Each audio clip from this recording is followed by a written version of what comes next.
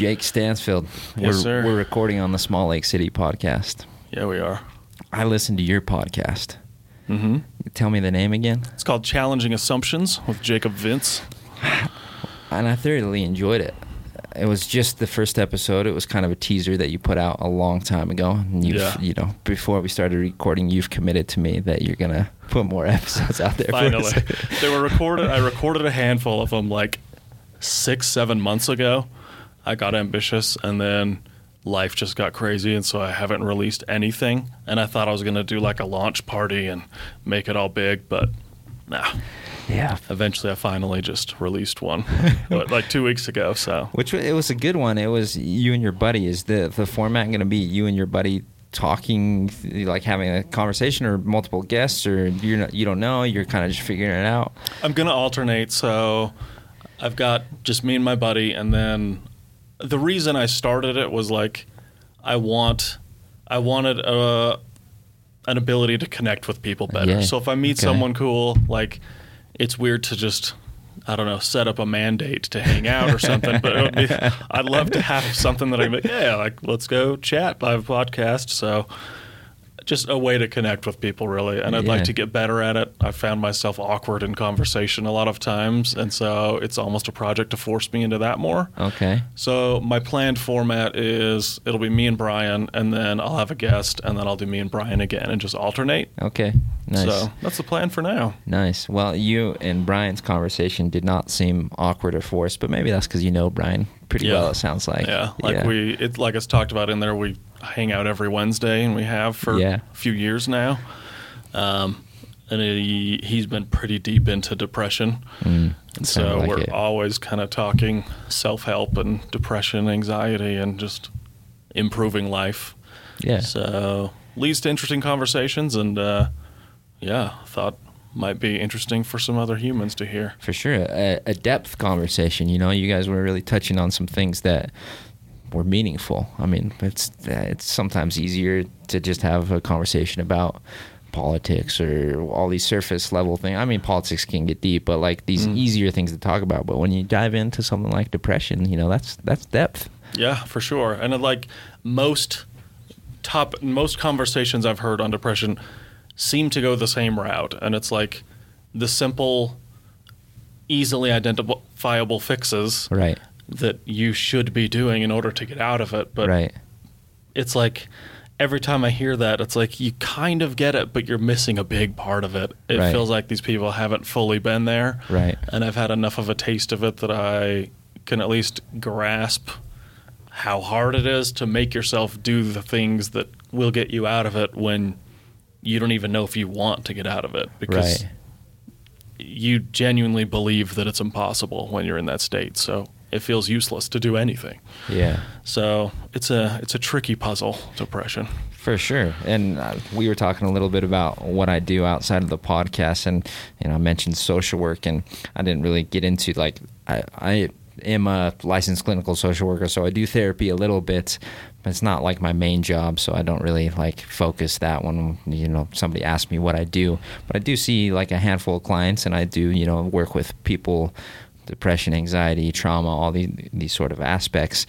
And it's refreshing to hear from people like your buddy or yourself that kind of can speak to that, because at some level I think I've experienced depression, of being down and bummed out for certain life events or certain things, like you talked about in your podcast, that there was this event that happened, and the consequences of me being bummed out, and so that makes sense, right? But like this long-term feeling really depressed, I've never experienced that. I don't know what that's like, and so it was good to hear from that sort of perspective and try to get some of that understanding. But I think also probably a lot of that understanding is internal to that person. Like, as a therapist, I probably can't understand that ever. Right. Yeah. Yeah, for sure. Like, I try to be careful with how much I'm like, I know how that feels, because like I've had my periods of depression, like you said, where I'm down, and I've had it for months, maybe even a full year, but like there was reasons, I could trace it back to an event that caused it, and I'm down because of this and because of this. So I can start to identify solutions or where I would want to be, and then start charting a course to get there.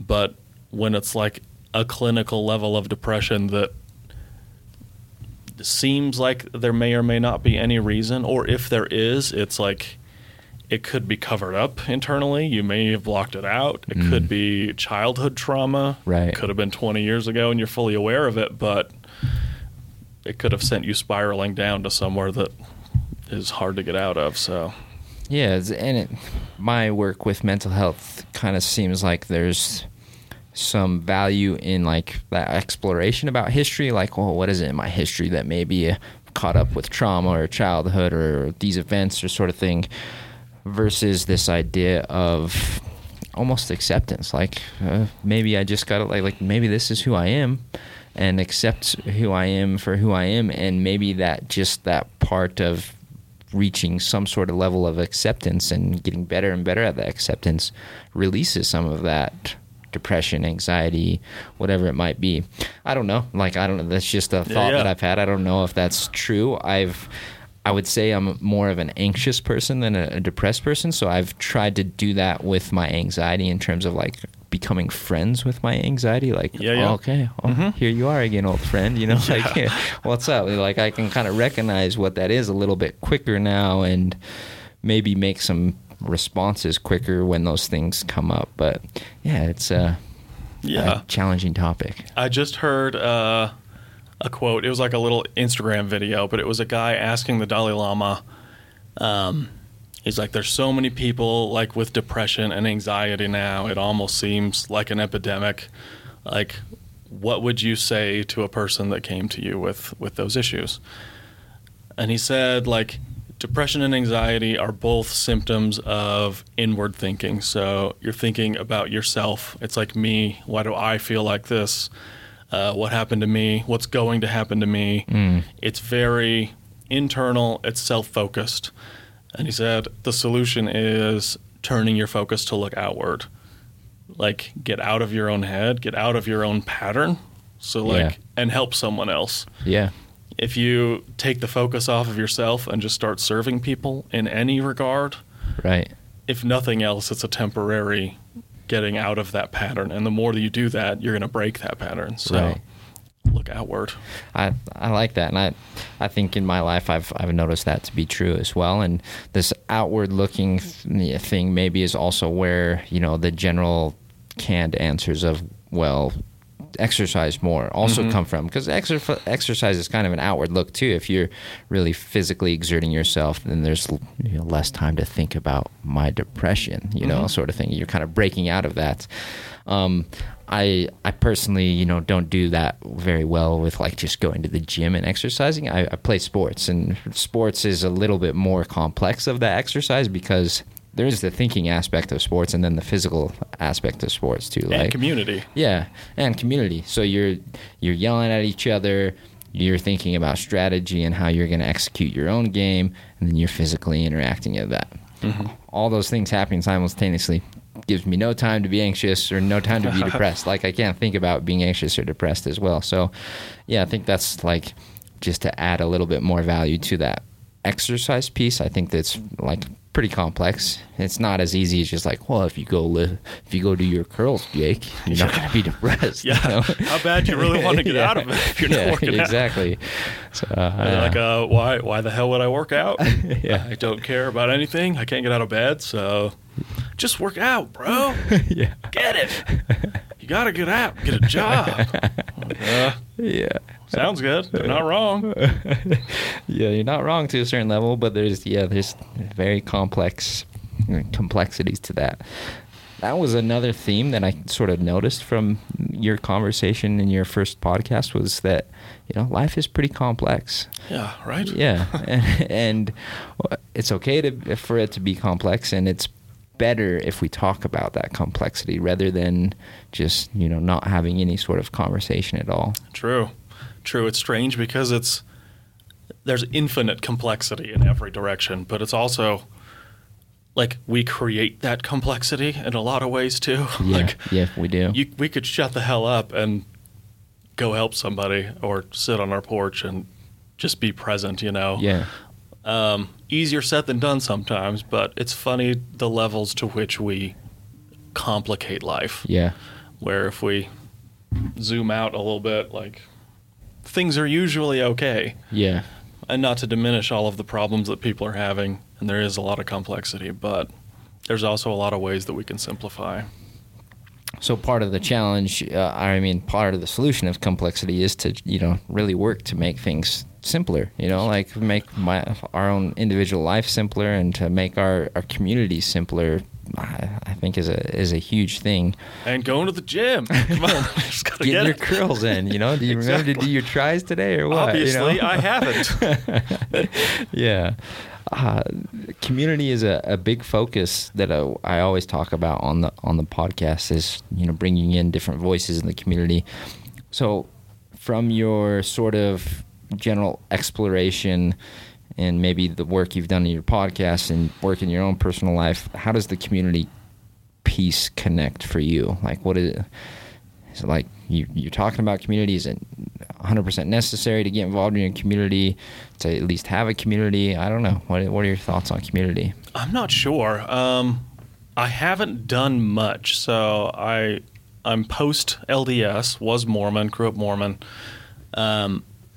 It's strange how that creates a sense of community, almost in a sense that it's your whole world. Coming out of that, I found it's kind of oddly strange to create a similar sense of community outside of that. Maybe that's just because that's what I'm used to, but I have not taken any steps to get involved with community things. I do no team sports. I don't think I do anything community-based at all. I would like to. I'm starting to want to kind of like build my man tribe and find my people and get involved in things. But I also don't feel super passionate about any topic that I can be like, I love soccer, so I can go do that. I don't. Yeah. I don't care. I have no sports I really care about. I don't know. Yeah. I think there is a lot to that as far as like living life to the fullest and getting connected to people. I think that's a great idea for people who are struggling with depression or anxiety, to just get out and involved in something outside of yourself. Sure. Because you're going to find people you can relate to. But a lot of them, myself and Brian included, that's like, okay, community, cool. What do I love? We need like the cricket button right now, but it's like, I have no idea. I have no idea what to get involved in. So kind of in a place right now. I just came out of a relationship, and I feel like I'm kind of starting fresh, so I want to just start exploring. Yeah. Not sure even what that looks like yet. I'm going to start taking a lot of lessons. I don't know. Yeah, no. I appreciate the honesty of like not knowing, because as you were speaking and as I was thinking about that myself, it is sort of this thing in our community, especially. I can't speak for all communities, but then in our community, there are certain value sort of levels of like you get involved in community in sports, you get involved in the community in religion, you get involved in the community with politics. What if I don't like those things? Yeah, right. I mean, I'm sure there's some other big ones as well. But what if I don't identify or care about those things? Then what about that for me? That's a challenge, because I think there are, of course, a large percentage like yourself, like myself, being post LDS as well. Of like I don't have that church LDS thing going for me anymore. So what does community look like for me? It's a tough one. Do you do anything, like you mentioned that you do team sports? Yeah. Do you have any other things that you do that are like community-based? That is a tough one. So, yeah, I play soccer a lot still. And then I joined a kickball team. Okay. So, like, this was more fun. like, okay, I'm decently athletic, so I can play kickball, but kickball is just more like, let's go have a laugh and drink a beer while we do it, sort of thing. See, now we're talking. See, now we're getting somewhere. Yeah. So I appreciate, being invited to be on the kickball team, and the kickball team is a part of Beehive Sports, which is a sports organization that was kind of grown, I think, out of this sort of need, but it's still sports-based, but it's like, we don't care if you're good at sports. We don't care if you really like it. Just come and join a team. They have like sand volleyball. They have kickball. They have cornhole. They have the traditional like soccer and basketball sports as well. But it's like, this is social. We're social level. We don't care if you suck at it or whatever. Just come and drink a beer and have fun, sort of thing. This sounds great. So send deets. Yeah, there you go. Beehive Sports. So we can get you connected to that. So that's one thing that I do. I went through this phase, and this was pre-pandemic. Obviously, the pandemic changed a lot of things for community sort of stuff as well, which could be a whole nother topic. But I went through this phase where there was community documentaries shown every week at like different libraries and different locations, more downtown. So the documentaries are intended to be thought-provoking, and then they usually have some sort of, not all the time, but some sort of panel discussion afterwards. Not that I would necessarily raise my hand and ask questions or get involved, but just to be like in that space of an interesting documentary that had some sort of connection to our community, and like learning about something new made me feel more involved in the community. Yeah, that's cool too. One thing is like work. Like you have a career, you went to school, you have a thing, you've got people you're working with, you're helping people, counseling people even. Like my friend Brian hasn't worked. So like there's just so much more isolation there. Even me, I recently quit my job to live on crypto. So like cool in a way. Right. But also isolating, Right. I don't know there are like crypto groups, but I've looked at some of them and I don't know. Yeah.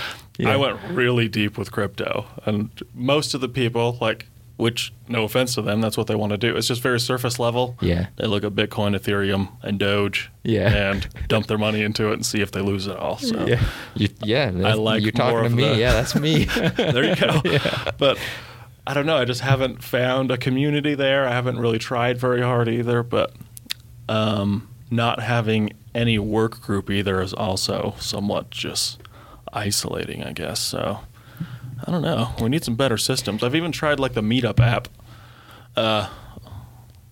and those just never quite seem to resonate either. So, yeah, I don't know. I've been wondering about those because I've had other friends, tell me they've tried the Meetup app for these less, I don't know if this is the right term, but less mainstream interests. They try to meet up, and some feel like they've had some success, but also it's kind of like, like you get involved, like, I don't know, it doesn't seem to quite isn't fit. Quite my group. Yeah, not quite my feel. Yeah, it's an interesting conundrum to be in. Like, I don't feel that fit. But with the work sort of thing, I get that, and I feel some sort of social interaction from work. But now I've been at my job for long enough that I've noticed that, like, I like people I work with, and I enjoy that social interaction. I'm not trying to throw any shade at anybody I work with if they listen to this, but I also realize that, like, I shouldn't be getting the majority of my social interaction from work, right? Like, of course, I have to be social when I'm at work, but I feel like that there should be something more socially, emotionally engaging for me besides work. I shouldn't be relying on that, right? Because it's this weird sort of thing where if you put all your reliance into work for a paycheck, for your social interaction, for your mental health and enjoyment in life sort of thing, you're setting yourself up for failure, I think. It's true. Yeah. It's true. So I've been noticing that myself, and like, even though I have a job and I can get some social connection from that, like trying not to put all my eggs in that basket, so to speak. Yeah, for sure. So it's a valid point. I don't know what that answer is, because I've traditionally worked in, office settings with other people. Being a social worker, you're obviously working with people all the time, so social You're doing heavy work, though. Yeah, it is one end of the spectrum of like too much social interaction too sometimes. Not a real jovial environment. Yeah, exactly. So I'm almost feeling that other need of like, wow, wonder what it would be like to be independent and work for myself and, just answer to nobody but myself. Yeah, pros and cons. Yeah. So tell me those pros. I want to hear pros from your experience of it. Like, I don't even know if I can claim working right now. So I completely live off of income from cryptocurrency. And I've set it up in a way that even with this crash, like I'm set. All my bills are covered. I just get interest every month, which sounds like living the dream, and in a way it is. I'm grateful for that. also terrifying because even having enough that I can live off the interest, it's like that could change on a dime overnight. This whole Luna debacle, it was like $90 a token, and it went down to fractions of a cent in 2 days. That's crazy. So like a lot of people lost their whole life, like really sad. So like it's a crazy environment.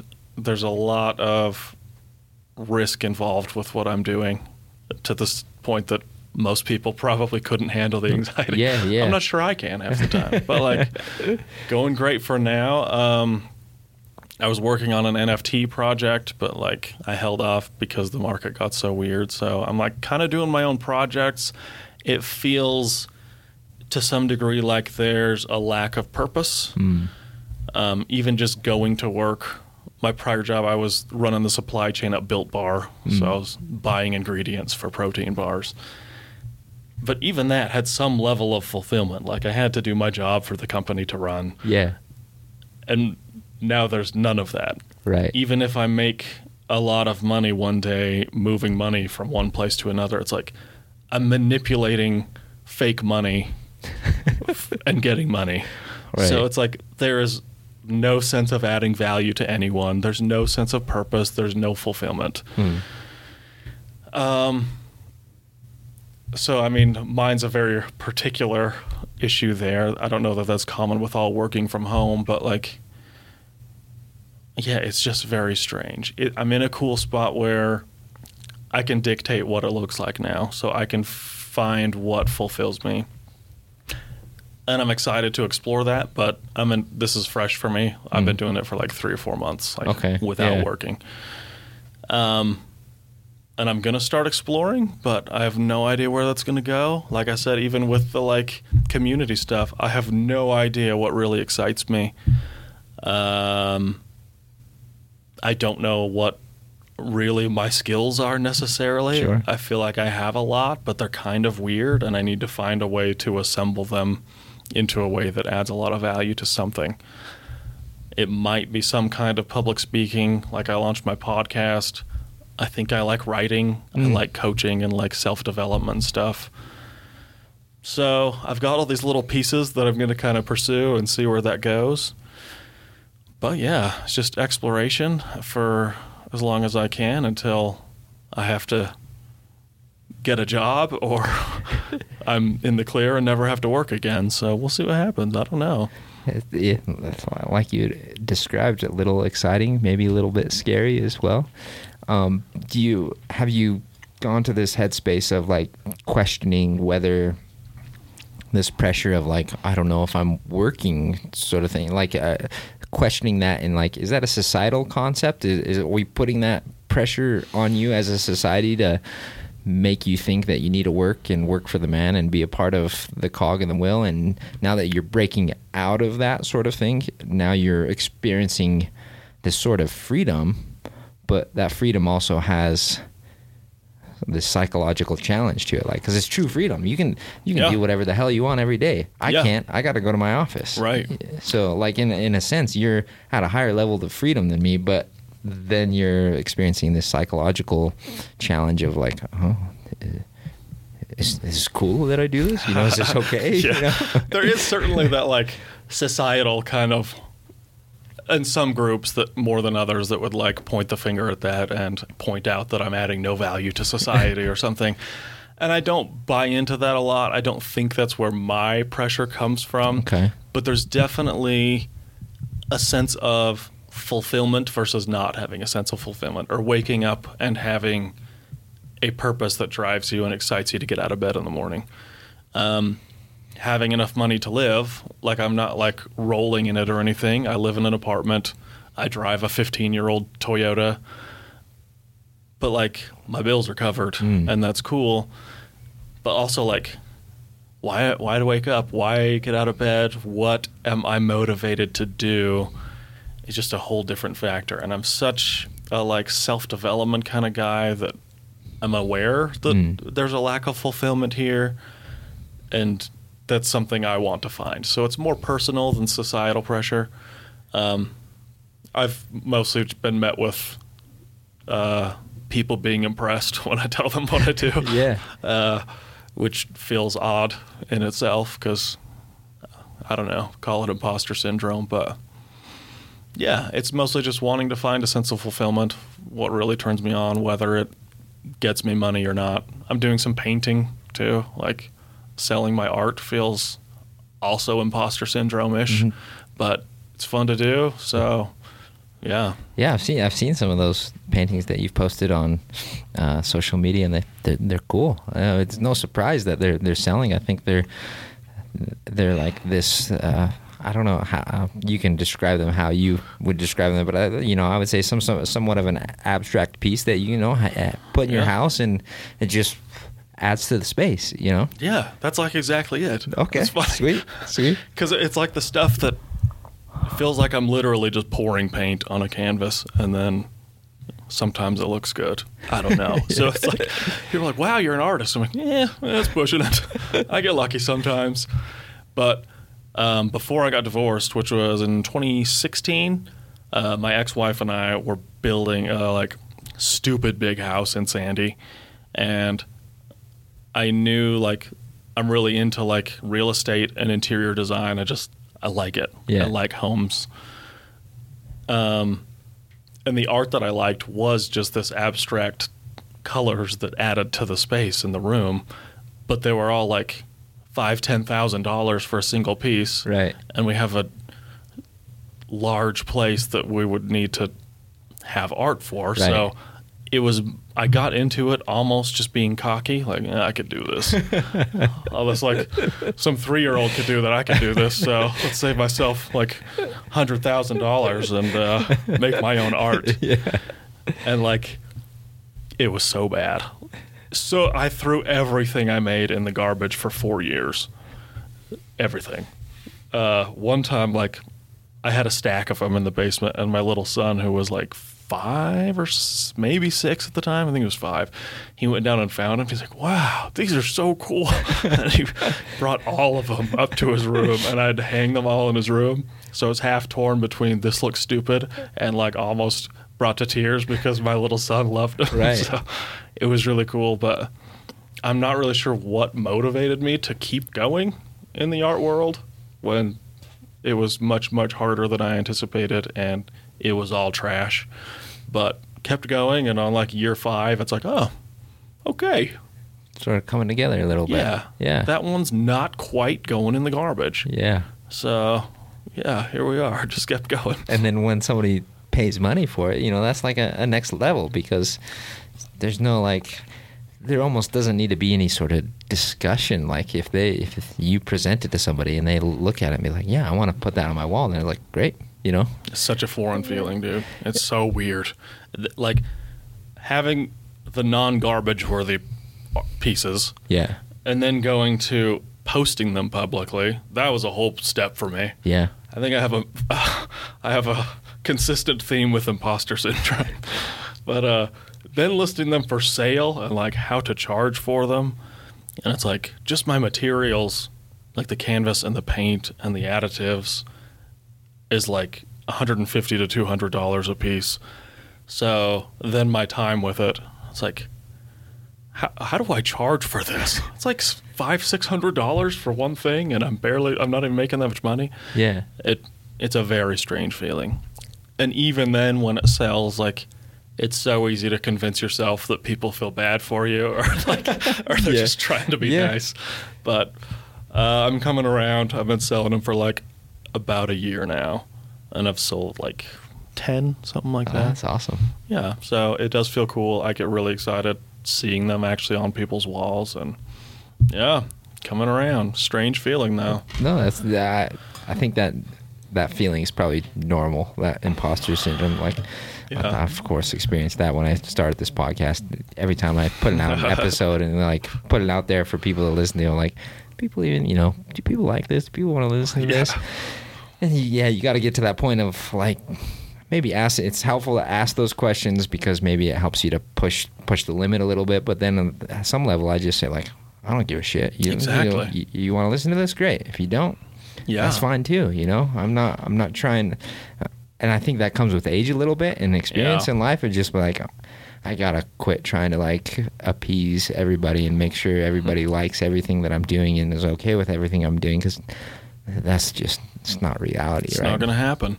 And it was, for me, the same thing. Like, around the time that I started releasing my art pieces, it was a big step, but it was like, I don't care if they sell. I'm not like panicked to make money off this and trying to push them and what's going to sell, what are people going to like. Like, I make what I like, I list it.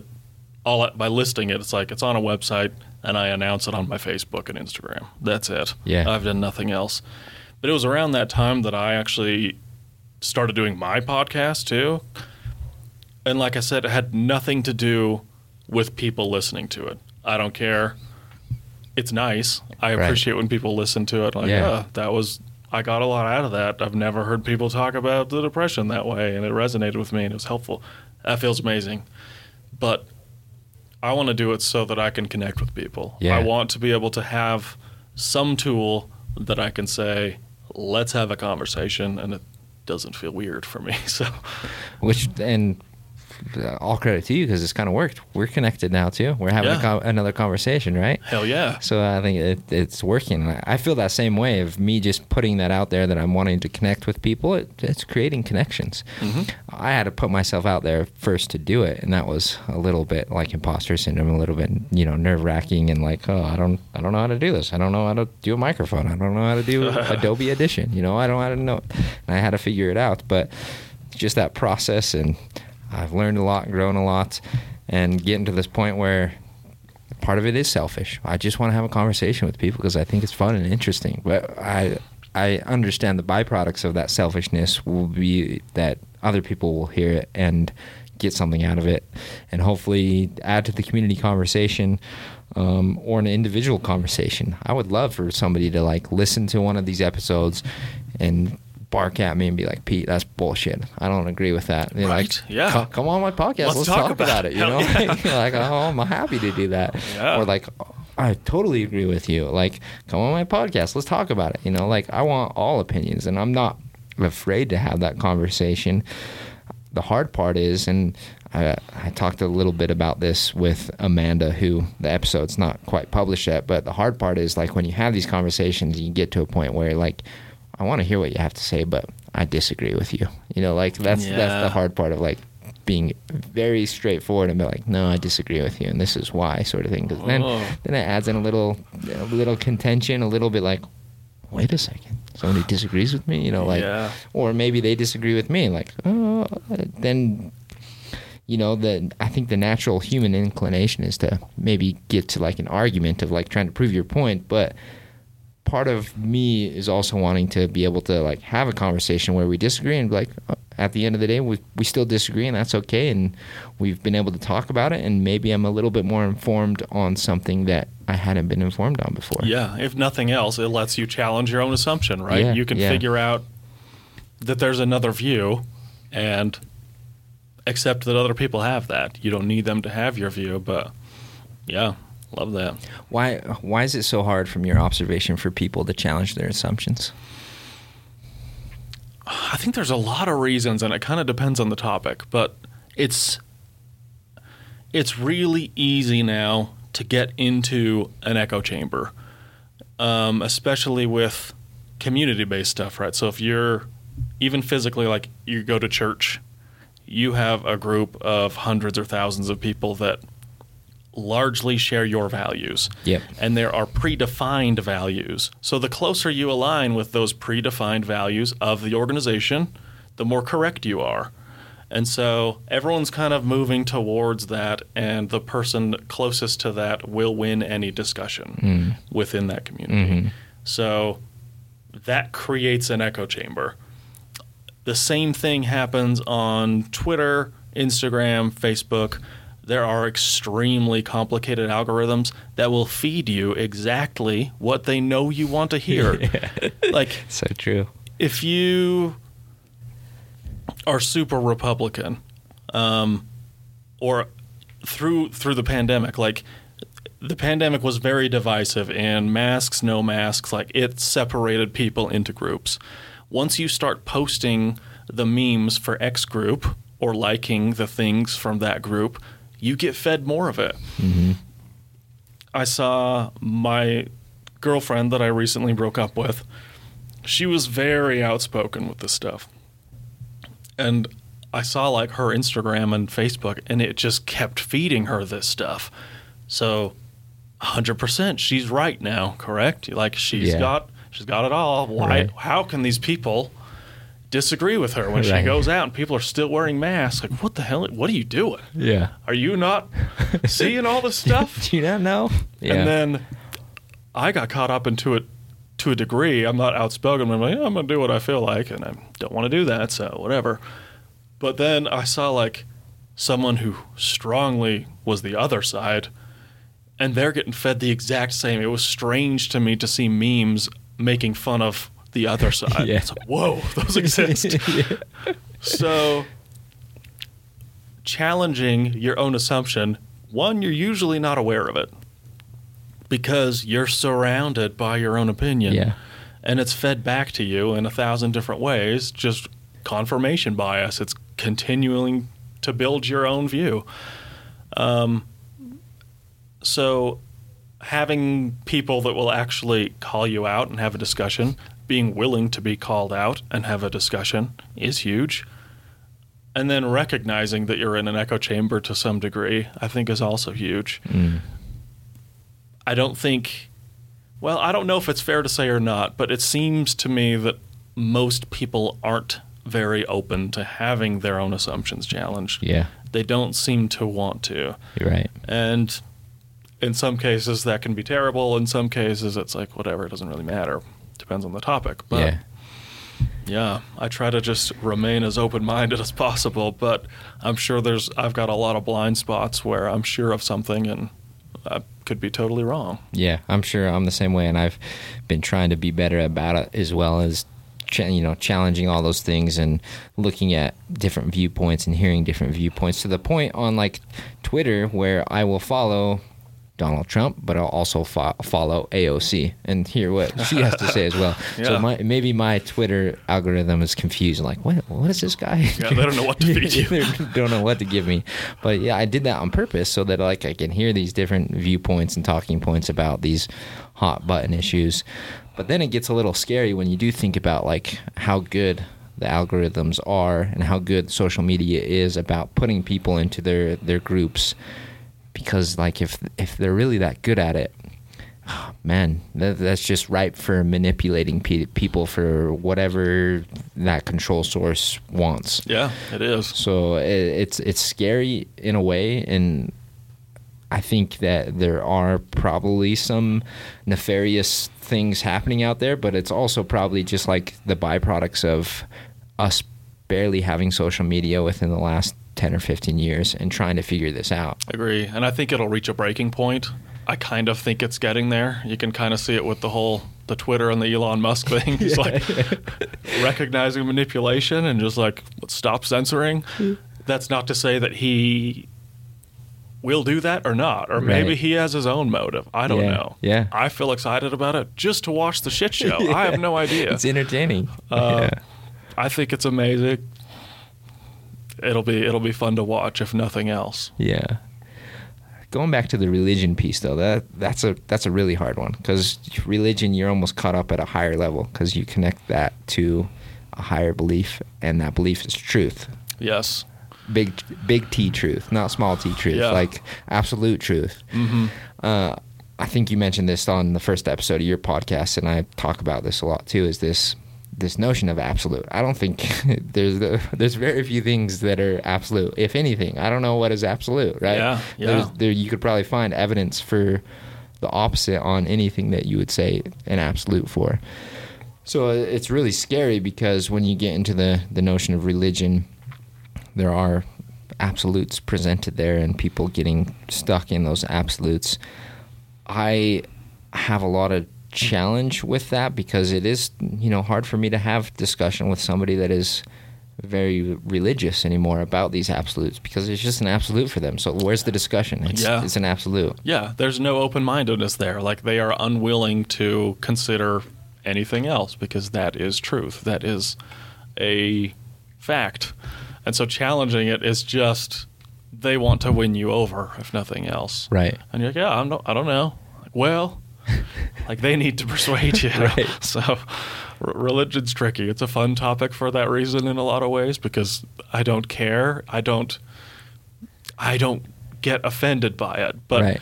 if you challenge it the other way, if you're talking to a religious person, that's their most deeply held values right. to their core, and you challenging those is offensive. It's right. breaking down their core values, their core beliefs. So yeah, I've realized that there are people that you can have a religious conversation with that are curious and open-minded and understand that there are very few absolutes. And then there's the ones that have fully adopted those truths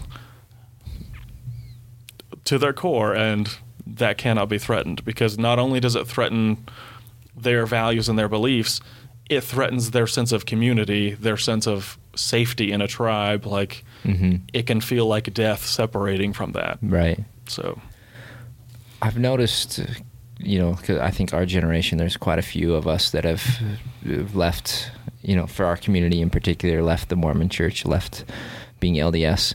So I've noticed that there's this tension between those of us that have left and, our family members and friends that stay and want to retain their participation or whatever. I've noticed this tension there of like maybe, and I can just speak for myself, like me, how much do I like want to engage them in discussion and question them now versus how much do I just want to like acknowledge where they're at with their truth and like support them and let them be. I don't know. Yeah. Have you noticed that tension? I have. I've let go of it to a degree. Like That's I good. said, it's like I've reached a point where I can tell pretty quickly where they're at, and like, this is your core belief, your core values, and they will not be tested.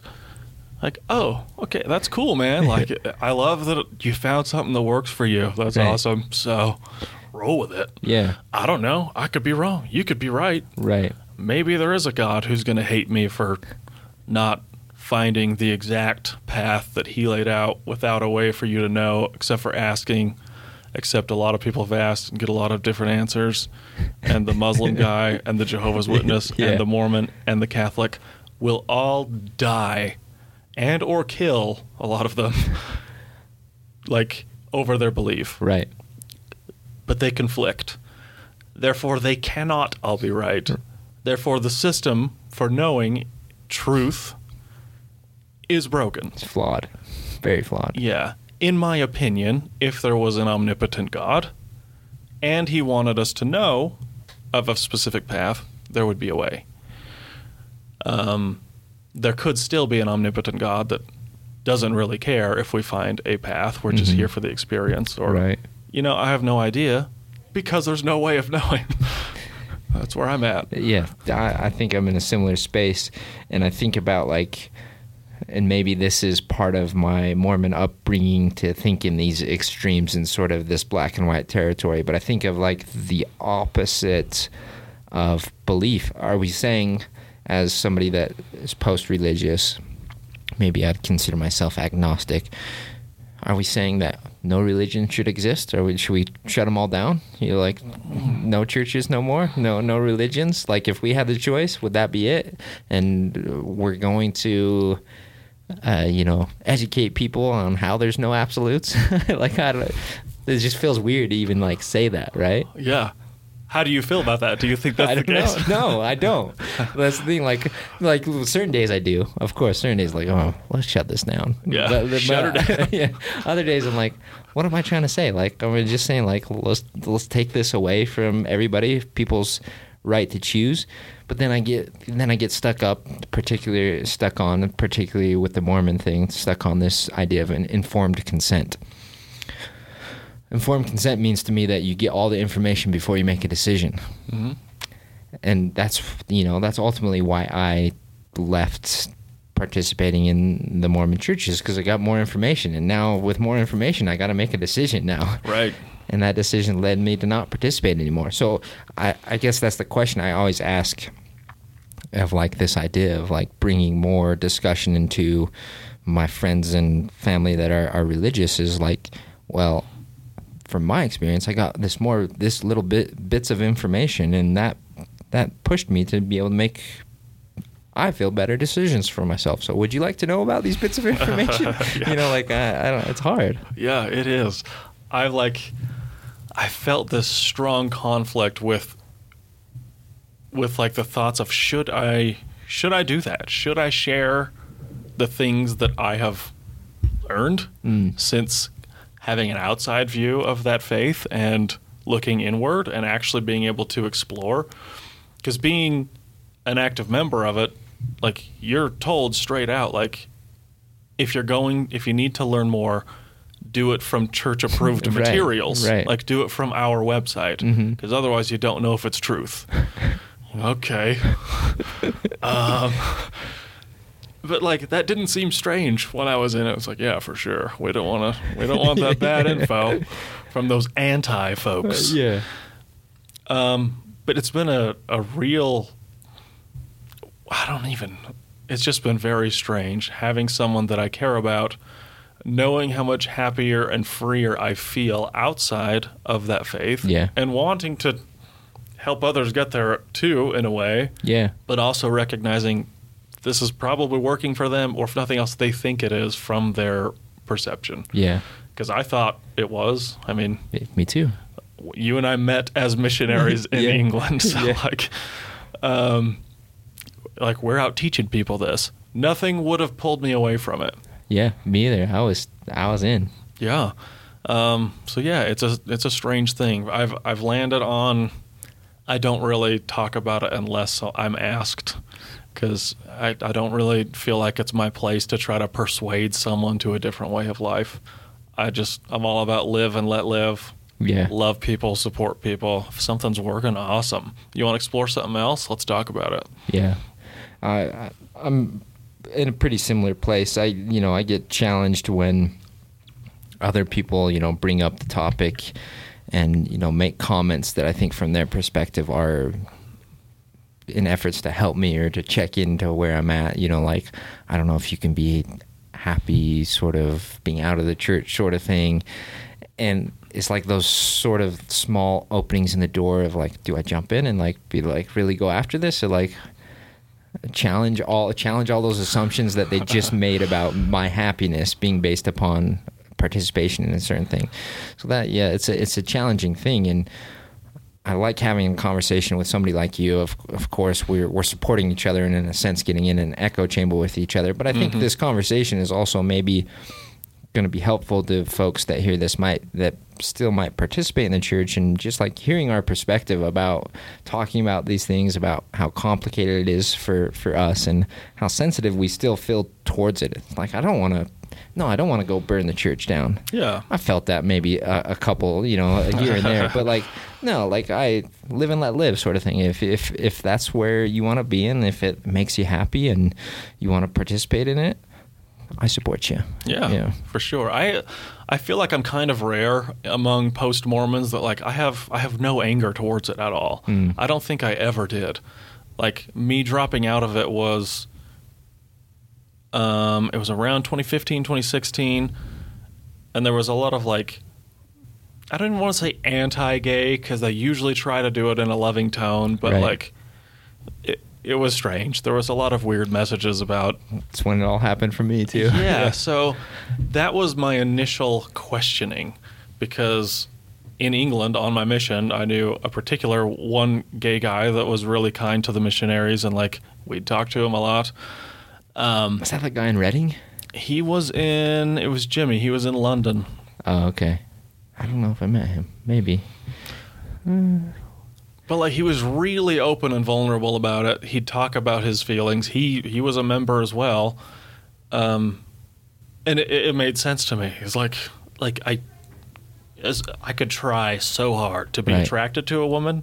I could have the most attractive woman, right? Like nothing. It's just not there. Like I have that towards men. So it just made sense to me. I don't know. It made sense. And then hearing church members be like, it was during a conference. I think it was Elder Packer, who was like, there's no way God would make someone like that. And that was the first thing that just kind of snapped in my head. I was like, that's wrong. That's the first time I've heard one of them say something that I know is wrong. Right. And so that opened the door. Then I started asking questions. And then it was this weird circumstance where, like, my wife and I sold our house and moved to a small place where we're going to build the big one. So we're living in this little house in, like, Murray, and we just had our child. So we have a newborn baby, just moved out. We go to church one Sunday. My son is screaming at the top of his lungs, and it was like this really old church building. It was dimly lit. Everyone was probably like twice our age average, and they all had bolo ties. And I was like, this feels really weird. And my child's screaming. I'm like, let's go home. She's like, yup. And we went home, and it was like, do you want to go back? The next week's like, Smith's pretty tired. He needs a nap. Right. And it was the perfect little transition. No one knew we were there. We didn't have ward members that started giving us callings to get us in. And so I had this little taste of an outside view. It's like, I have space to think, space to ask questions, space to be home on Sunday. And it just unraveled from there. And then I've had friends that had a lot more of a journey with it and, like, started reading books about early church stuff. And, that's brutal. I was already out, so it's like I didn't need that. Yeah. But man, like there's some stuff back there. Some messed up stuff. Yeah, but I'm grateful that I don't have anger towards it. I've had a little bit of disappointment in how they manage their money and things, but it's none of my business. So like if people want to pay them, like awesome, whatever. Like I don't know. Yeah. I think one thing that stood out to me from kind of that part of your history is this idea of like noticing a little bit of tension around something and maybe making some excuses for that tension, like, oh, Smith's tired, like, we better not go, and then maybe challenging that assumption of being like, okay, I'm just making an excuse that my son, is hard to handle when we go to church. Step back. What is that really inside me? Is it really that, Smith's tired, or is it like, I don't want to do this anymore, and I'm just making excuses, and like, I need to step away. So if anything, if any advocacy on my part of, this idea of, should I tell people to leave or should I tell people to stay? If anything, I would just go back to that challenging assumption sort of thing. Like if you feel those sort of contention pieces with like, okay, I'm going to church again, but I don't really enjoy this. It's crazy though, because like when you are in that community, it is so tightly knit among families that I even have friends now that are fully active LDS. I know for a fact that's an assumption, but like pretty sure that if they did not have like a family that made it not okay to not go to church, they would step out and explore it. Yeah. But making that decision to step out and explore it raises red flags among everybody. That's true. Your parents, your siblings, especially when you get married and like your in-laws, right? There's a whole different level of pressure from that group. That's very true. So you're not really allowed to do that. And again, it comes back to that tribal instinct where you want to belong, otherwise you feel exiled. If you have your family and your in-laws family and your wife or husband fully in it, like, imagine the courage that it would take to be like, I'm not feeling this. Right. I'm going to step out. It leads to ending relationships, right? Yeah, and a lot of times families aren't very supportive of it, and it actually gets messy. And that's unfortunate. So sometimes it does take a weird little lucky situation of getting off the LDS grid to look at it. And I think that the same concept applies to a lot of other things. It can apply to politics. Yeah. If your whole family is Republican and then you start wanting to vote Democrat, there's a lot of pressure with all of that stuff. So I've kind of tried to identify those aspects in life, religion and politics, and largely those, but areas where you're expected to conform to a predefined standard. I don't think I have any of those in my life anymore, and I love that. Yeah. Because it doesn't apply to everyone. The rules, as hard as you try, it won't work. It might be great for forming a community, but when that community is formed around we're right and the other side is wrong, that is just creating conflict. More and more. Religion has that. We are right, others are wrong. Right. But bless them. Let's help them. Let's help them by forcing our way onto them. Right. Politics is the same thing with more aggression without the bless them. It's very true. So I don't, there's no place for that. Or this fake sense of bless them. Like this fake sense of like, we're compassionate. Come over here. Yeah. We'll show you. Yeah, by coming over here. Yeah. We're not going to listen to you. Yeah. But you should listen to us. Right. And therein lies conflict and war and anger and just bullshit. Yeah. So I don't do media. I literally do not look at or read news in any regard. Like, if something's big, I hear about it from friends or Facebook or whatever, but I don't do it. I'm out. I support that, and I'm envious of that. I'm trying to get towards that. I'm, torn between this idea of staying informed versus like oblivious, happiness and oblivion. Like, there is. Yeah. So I don't know what the answer is. I think for, probably situational again, like individually, like how is it affecting you? Is it affecting your mental health? Is it affecting your quality of life? Then maybe it's a time to take a step back. And it does affect that for me sometimes. I notice myself like just wanting to go back to Twitter and see what the next thing is because it's entertaining, if anything, Yeah, it's addictive too because like feeling passionate about something, even if it's outrage. It's unfortunate that the media, their goal, it's not even fear anymore. People like to say that the media is trying to perpetuate fear. It's outrage. What they're going for is outrage. They want to rile you up because that's what gets you sharing stuff. That's what gets you pushing it out to the masses and sharing their message, getting outraged, taking action, buying shit. Yeah. I choose no outrage in my life. Like, none at all. Is this partly because we're in this, like, unique part of history where we're advanced enough as a civilization? Used to be that we were very tribal. We lived in a tribe, and there are stories within that tribe, like if you go outside of these walls or if you do this or this, it's unsafe, you're going to die sort of thing. So it's almost like in your DNA to a certain extent where that's like built in of like we have these rules of existing because if you break those rules, then you literally might die. But now we're in a civilization where there's so much information out there and so much freedom depending on where you live in the world that like you don't need that tribalism anymore, but there's aspects of it that are built into everything else, right? Yeah, I think so for sure. I think there's really a lot of psychological components to belonging to a group. You are certainly incentivized to agree with the group. Yeah. Even in when I was in school, I was in business school, so there's a lot of stuff on psychology and like marketing and how to influence and how to not be influenced too. When you have products like running focus groups, those have to be done really, really carefully because of groupthink.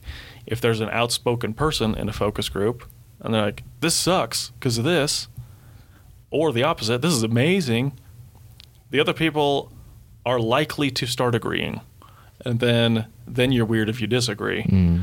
Like those studies where it's like everyone's in on it in a classroom and smoke's coming under the door. Right. And everyone's told to sit there except for the test person. Right, yeah. And they just sit there. Yeah.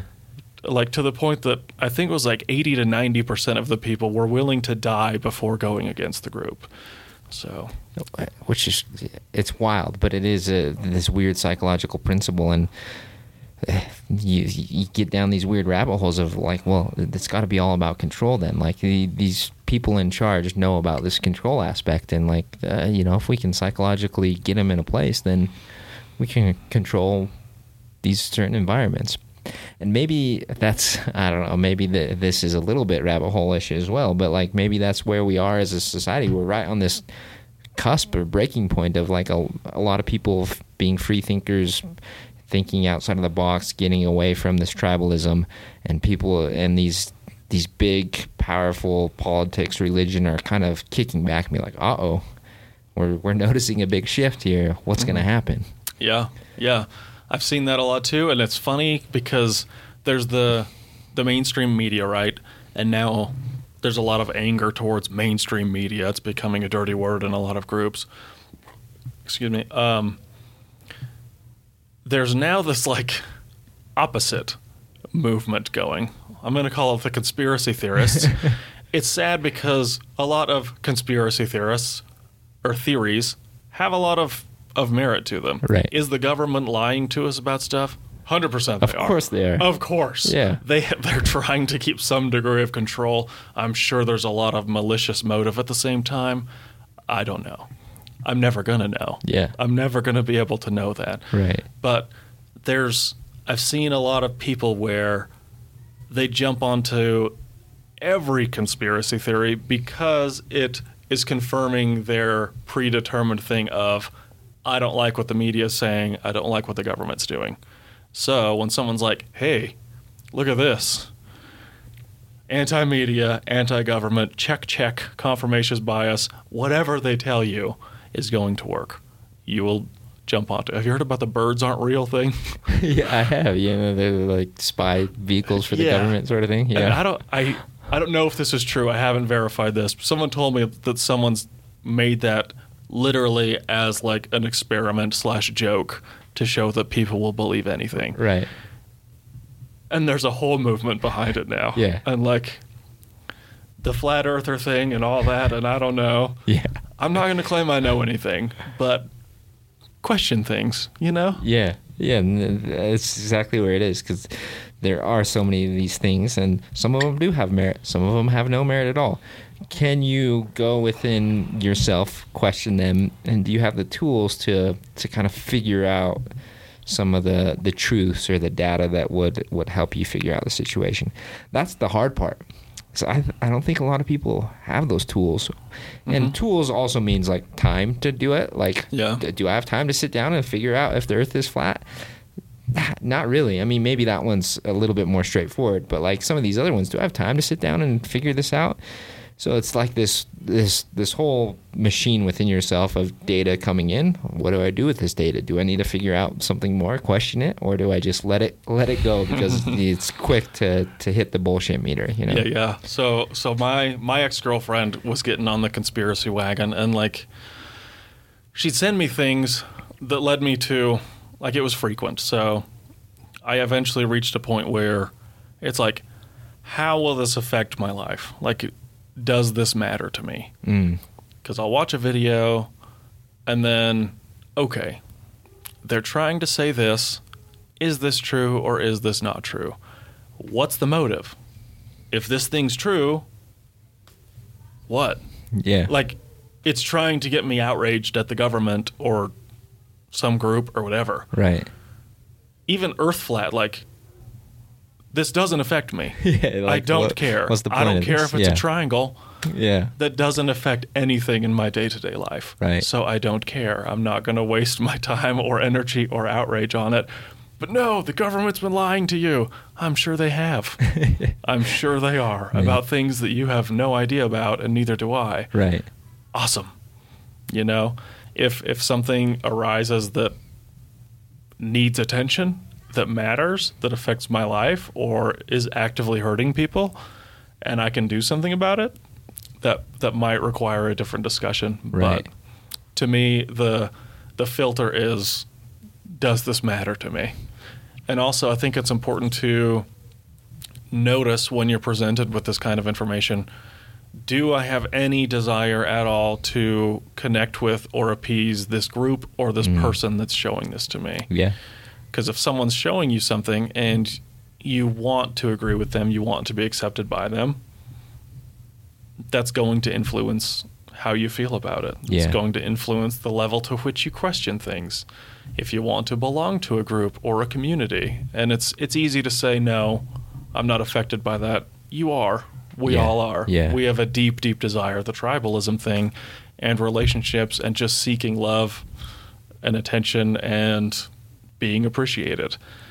just having one person present something to you can be a lot more influential than we're aware of. I 100% agree. The actively hurting somebody is the hard part, right, though? Because, like, everybody has a different definition of what actively hurting somebody is. Like, you know, some of these conspiracy theories, if you go back to the pandemic, you know, just the fact that you are taking away the freedom of giving somebody the choice to wear a mask or not, you're actively hurting somebody. Yeah. And you get deeper down, like, into, like, religion, and even I have this battle within Mormonism. Is Mormonism actively hurting people? Oh, it's a complicated one. It really is. Yeah. Some people are being hurted, you know, hurt, and that LGBTQ folks are probably being hurt by the church. Yeah. Other folks are thriving in the church because it gives them the structure, it gives them the path that they need, it gives them the narrative they need to help their community build a strong family. Like, that's good. Those are good things. Yeah. You know, how do you deal with that? You know, this is probably one of my fatal flaws of this sort of next level deep thinking too much about it. Like, well, I can make an argument that it is hurting people, and that's why we should burn it down. True. And you can find that in a lot of the conspiracy stuff and in the government stuff too. That's all those hot button issues. I mean, like abortion too. It's like, well, hurting babies. Yeah. Well, hurting a woman that's like in a situation that she can't be in for whatever reason that you're not going to understand. Right. Let people choose. Right. I don't know. Right.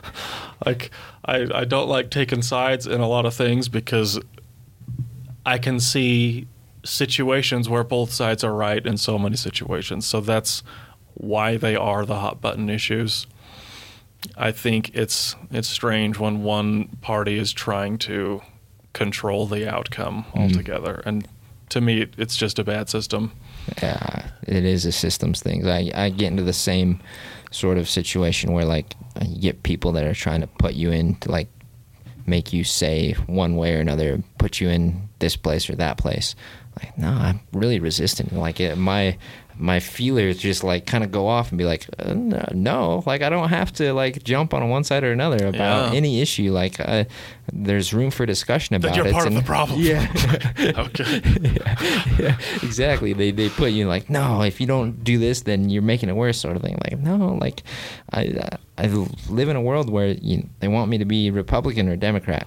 And if you don't identify, then there's a problem. They live in a world where you either need to be in or out. Like, if you don't, like, there's a problem. Like, well, no, I don't think so. I think that's where discussion happens. That's where you connect with people and you figure out things, and you get to this point where, like we're talking about, you're like, well, we've had a discussion about it. Now I'm going to let you go on your way and make your decision. I'll make mine if a decision needs to be made, or maybe it's just a discussion. No decision needs to be made. Amen. And, like, a lot of these, like, the really tough issues, they can't be regulated in a way that's fair because, like, they're so individual. Exactly. Like, case-by-case basis kind of thing. Right. Is this going to be better, like, as an adoption? Like, is this not? Is this going to hurt the mother? There's so many factors that you're never going to know. You cannot regulate that. It needs to come down to a discussion. And discussions can't happen unless it's safe either way. Mm-hmm. It needs to be safe and accepted and supported. So we need to learn to support each other, support decision-making and discussion. Yeah. That safety is a huge thing. Another huge thing is, like, this human nature to, like, generalize and to put people in groups, because it just makes us as humans be able to organize things a little bit easier in our head. Just to make, like, an example from my world and working with refugee population here in Salt Lake, people ask me, like, well, what is the main thing? What's the one thing that the refugee population needs? I was like, you're talking about a ton of different individual humans and families. They all need a little bit something different because they've all come in a different situation. And if we're not willing to go to that family to listen to what their needs are, then we're probably not going to help them. If we just try to develop a system that anybody that comes into Utah that identifies as a refugee, this is the system. Like, well, you're going to have a lot of systems failures. Yeah, it gets complicated. It gets really complicated, yeah. Flipping people. Too complicated. What if we could find a way to force them into a funnel? Seems to be the strategy. It really is. What do we got to do to get them all here, and then to attach this $sign thing to it, and then everybody's happy, sort of thing. Yeah. Yeah. Gets tricky. So I choose to cultivate inner peace. That's where we should all start, is this cultivation of inner peace. And then if we get to the place of inner peace, I think that outer societal community interaction gets a little bit easier and more peaceful too. Yeah, and if you're called to something and you feel passionate about it, go follow, go help. Yeah. Given that you mentioned earlier that our beginnings was mission, Mormon mission in London, the London South mission. I'm wondering if we could spend a few minutes on like this mission, coming home from a mission, we're no longer identifying sort of thing. Like, I think there's a lot of discussion around, like, I don't know, going back to this, like, if somebody were to come tell me, like, I got called to the England London South mission, should I be excited for them? Should I tell them, like, oh, don't go? This missionary thing, I think it's another topic within our community that needs to be talked about more. Yeah, it is strange. I think that getting very specific with the question you asked, like, if someone's going to where we went, oh gosh, it is complicated. Yeah, it is. On the surface, my initial thought is, like, that's awesome. Like, that's awesome. Go and do it, yeah. It was the hardest thing I've ever done. I mean, well, close now because of, like, divorce, and I have a child with autism. Actually, autism takes the cake by far. Yeah. But it was really, really hard. It was also massive in my character development. Leaving home at 19 at your own expense to, like, serve and teach for 2 years. You're going in blind. You're not, like, going with a friend. It is hard. Very hard. And they've got you waking up at 6:30 a.m. You have a very strict schedule until 10:30 when you must go to sleep. I mean, aren't followed that much necessarily, but for the most part, actually, like, it's very strict. It's based on obedience. There's a lot of things you can learn within that. The sense of community is like nothing I've ever experienced. Like, there was a lot of cool experiences meeting people and teaching people, but what I really took from it was the other missionaries. Being in that same boat where we're all scared little 19-year-olds standing in the middle of the street trying to teach people about something, that's tough. It's very tough. I learned so much from it that I have zero regrets with going. I do have a little bit of a conflict when I think about going back to visit. Because, like, I made a lot of friends over there. There's families that I'd love to connect with again. But there's now this degree of, wait a minute, I'm not in this anymore. I brought them into it. Right. Like, yeah, it's weird. How do I rectify this? Yeah. Hey, guys. Yeah. Oh, I don't do it anymore. Yeah. Wait a minute. It's cool if you do, but I don't. Yeah, and the families who are members that had us over for dinner all the time, are they going to judge me? Are they going to think less of me? Do they not want me around their kids because I've changed my mind? Yeah. There's definitely a fear with going back and connecting with those people from my new position. But if someone was going, I'd be nothing but supportive.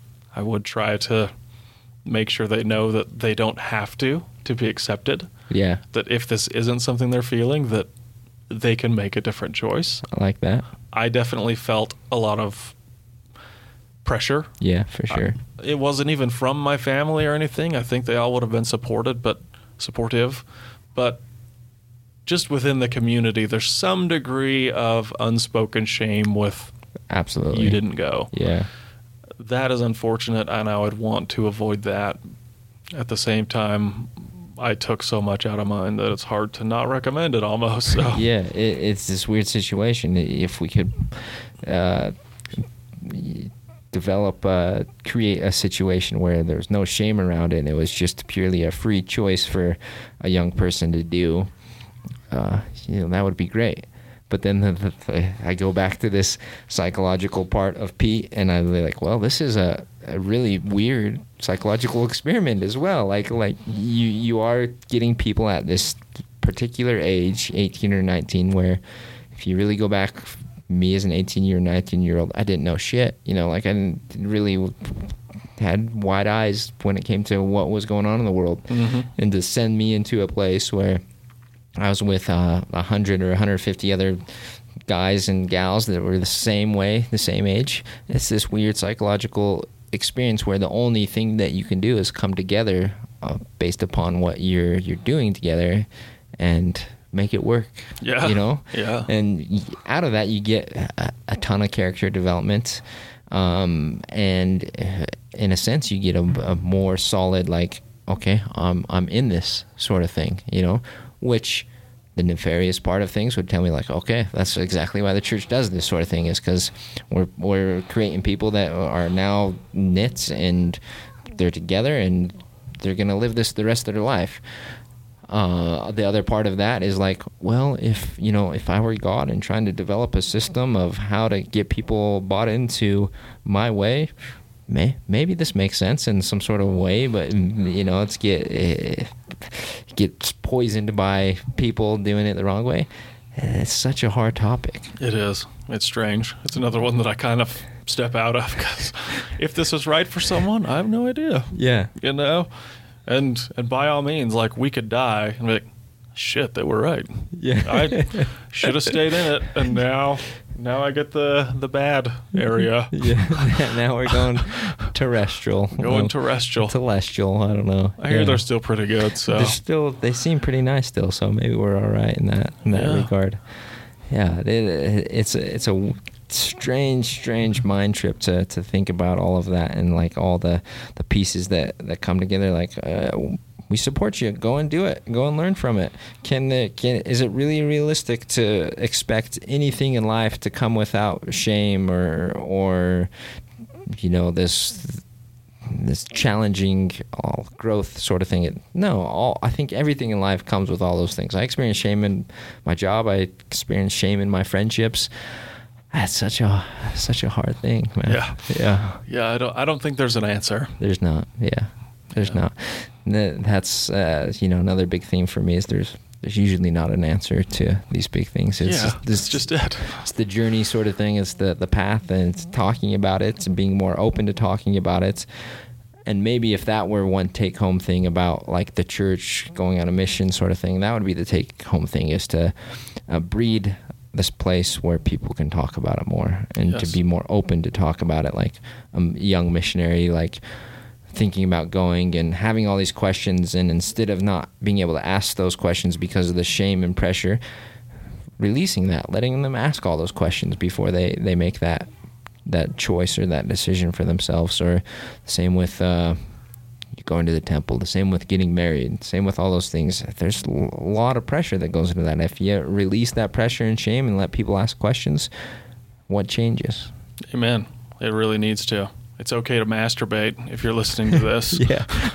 All of the guilt and shame that built up over my teenage years from that. Yeah. Like, I think if the church could make one most positive change, it would be that, like, stop with the guilt and the, like, you are next to a murderer now in the eyes of God if you touch your penis.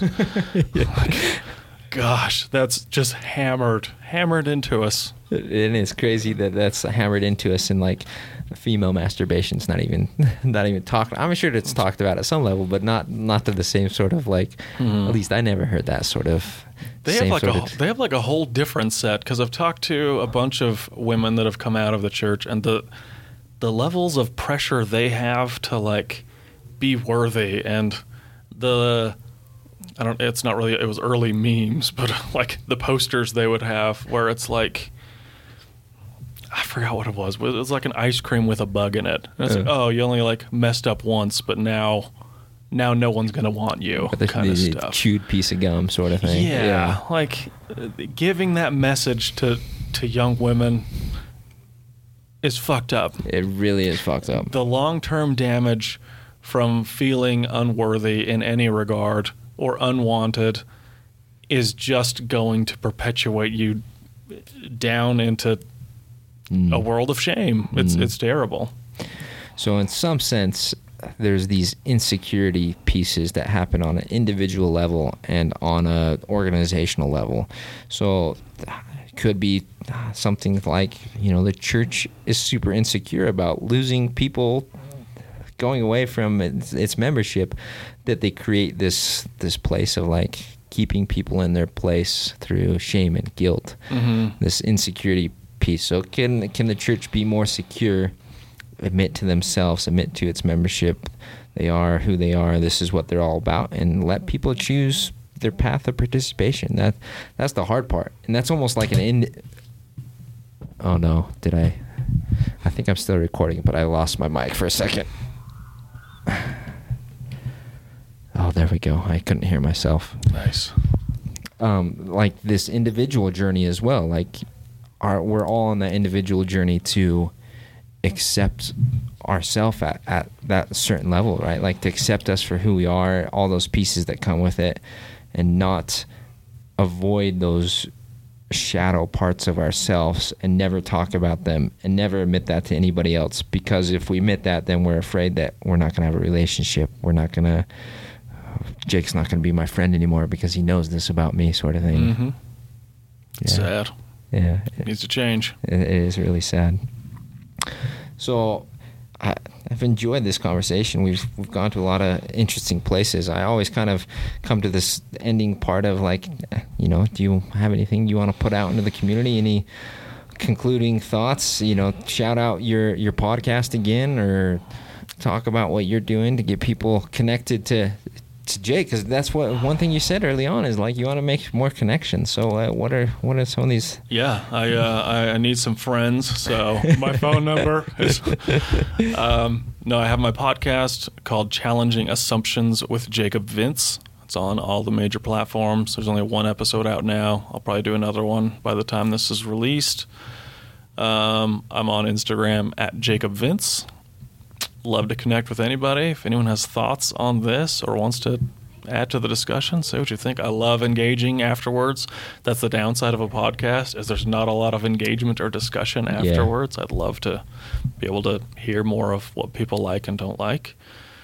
But yeah, reach out. If there's community stuff that I need to get involved in to make some friends and have some fun, I'm all about it. I appreciate that. And give us some departing crypto advice. Oh, yeah. This is a deep one. Don't buy the ones that have the hype. Okay. So by the time you hear about Dogecoin, it's already exploded. I remember seeing Dogecoin at like 1/3 of a cent in 2017. I think I owned a little bit at one point. And then it explodes. Like, that's lucky. Yeah. And then SHIB copies because it's literally just a fork. They copied the code. It has no value. Right. The hype drives the value. By the time you hear the hype, the other people are selling. You will lose your ass. Right. Stay out of it. Okay. I like this. At the same time, crypto is going to change the world. So there's a lot of people that are still thinking it's tulips or just bullshit that's going to evaporate. Every Fortune 500 company is betting heavy on crypto. They're all investing in it. It is happening. Governments are taking it on. Like, this is happening. The NFT world right now, again, most people will look at it and say, I'm not going to pay $500,000 for a JPEG of a monkey. Great. There's a lot of hype there, and right now where an NFT is little pieces of art that are overpriced, that is a fad. The technology of an NFT is not a fad. Everyone that hears this will own NFTs within the next 10 years. You think of all of the things that we use that are still paper and cards.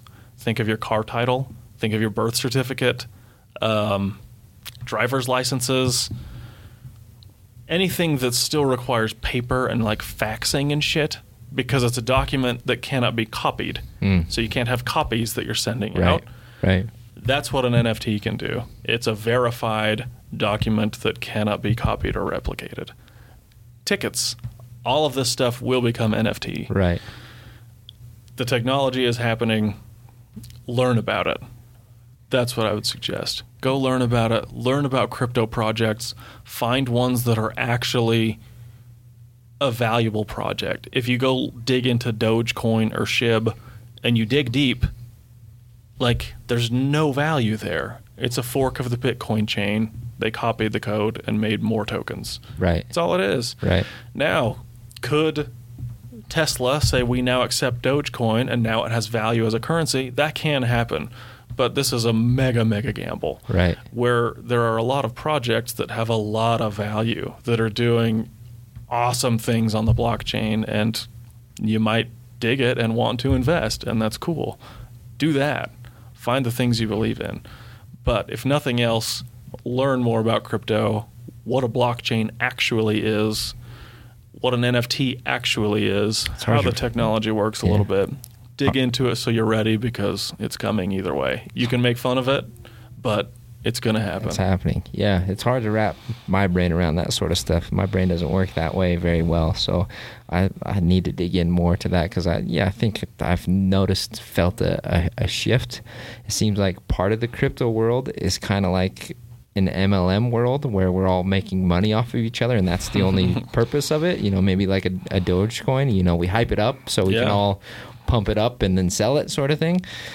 But then there's this other part that does feel more significant, and like, it makes sense that all these things are going to exist in the blockchain, and these non-fungible tokens that we use as tickets or whatever it might be. It's hard for me to wrap my brain around it, and I don't know.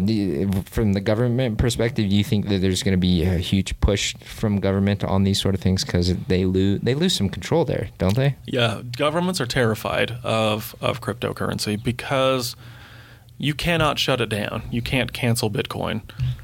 There's no building. There's no, like, this is the Bitcoin headquarters. There's no CEO. There's no one to go after or sue. Yeah. It's distributed among hundreds of thousands of servers. Right. You're not going to stop it. Right.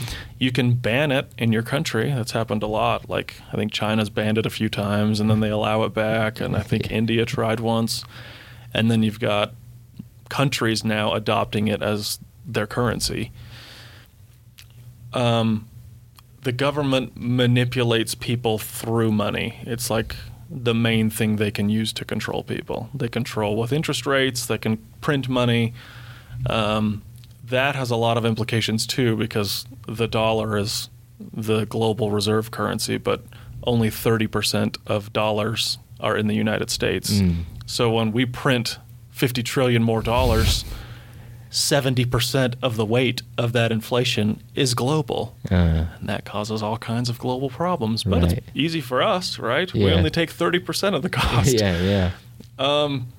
They can't control when it comes to cryptocurrency. And that's where the crypto enthusiasts really get into it, because it can't be controlled. You can't inflate it. You can't manipulate it. Some of them. There are some that keep control of their cryptocurrency. I think the government is going to try to appeal to the crypto enthusiasts. I think they're going to try to make their own cryptocurrency, because it can all be traced. So they can still control that way. Right. But it will not be decentralized, meaning that it will still be controlled by one entity. Yeah. But even if they do that, if the government makes their own cryptocurrency, it's going to have almost no value if it's not tradable for other cryptocurrencies. And so what that's still going to do is pump trillions of dollars into the existing crypto market, and it will still pump up what's already there. So Bitcoin would become significantly more valuable if the government tried to do that. So either way, even if the government never officially recognize Bitcoin as a currency, it doesn't matter, because it's there, it exists. It can't really be stopped. What the government can do is, if they want to ban it or tax it really highly, or control what's called the on-ramp or off-ramp, that's where you're converting dollars into crypto. You're buying it because you have to do that with a bank. Right. So they can regulate that aspect. They can make it very hard, but I mean, it's easy enough to hide if you wanted to. I mean, I'm not condoning that. They could make it hard. Yeah. But I think that they see the value at the same time. So they're in a very tricky spot. Yeah. I think maybe this happens for other people, but the hard part for me to wrap my head around this is that right now it is this exchange of like I'm exchanging a currency to get a different currency. Mm-hmm. But it seems like that if this is trending the right way, that I don't know, there would still be several hundreds of currencies, but there'd just be all crypto related. So one day I'm just going to get paid for whatever I'm doing. My compensation is going to be crypto, not $1. Probably. Yeah, so it is a big topic, and definitely, like you said, needs to be educated. You know, we need to be educated on it because it does seem like it will. Especially looking at everything's going online. Dollars don't work online.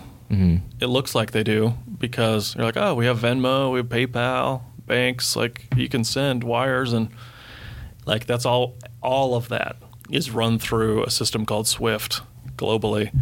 And by SWIFT, it means every transaction takes like 4 days. Like the time it takes a check to clear, like sometimes they'll give you the credit immediately, but it takes 3 to 4 days for all of these transactions. Yeah. It's very slow. Yeah. And there's also a lot of problems with it. There's also something like 3 billion people in the world that don't have access to banks, where if I have a phone, I can send Bitcoin to anyone in the world in like 5 minutes.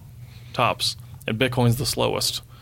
There's others that are like instantaneous now. Yeah. So there's a lot of value. I mean, so yeah, there's going to be a lot of like kind of like this shift of like getting to cell phones where certain countries never even got to like this landline. They just went immediately to cell phones because their technology was there. And like there's certain development in countries that are going to be like, oh, you don't have access to a bank. That's okay. We don't do banks no more. We just do, here's your phone. Yep. Here's your connection to Elon Musk and Starlink to get you connected. There you go, exactly. now you got cryptocurrency. Mm-hmm. A wild idea. Yeah, and you look at also how the dollar is trending currently. With the Rona, like I don't know how many trillions they printed, but the value of the dollar is dropping rapidly. Trust in the dollar is dropping rapidly. So you could argue that global reserve currency, if that were to shift, would go to another government's money. Maybe China's becomes more powerful. But I don't think so. I don't think it's going to lean that way. I think that as the dollar erodes, probably Bitcoin would start to gain a lot more trust because no one can manipulate it. Interesting. Well, I'm glad that you are still here and that you didn't get too affected by Luna because, you know. Yeah, thankfully I didn't go into Luna. Because you hear those sad tweets of people killing themselves after losing everything because of the Luna crash. So can't imagine. Yeah.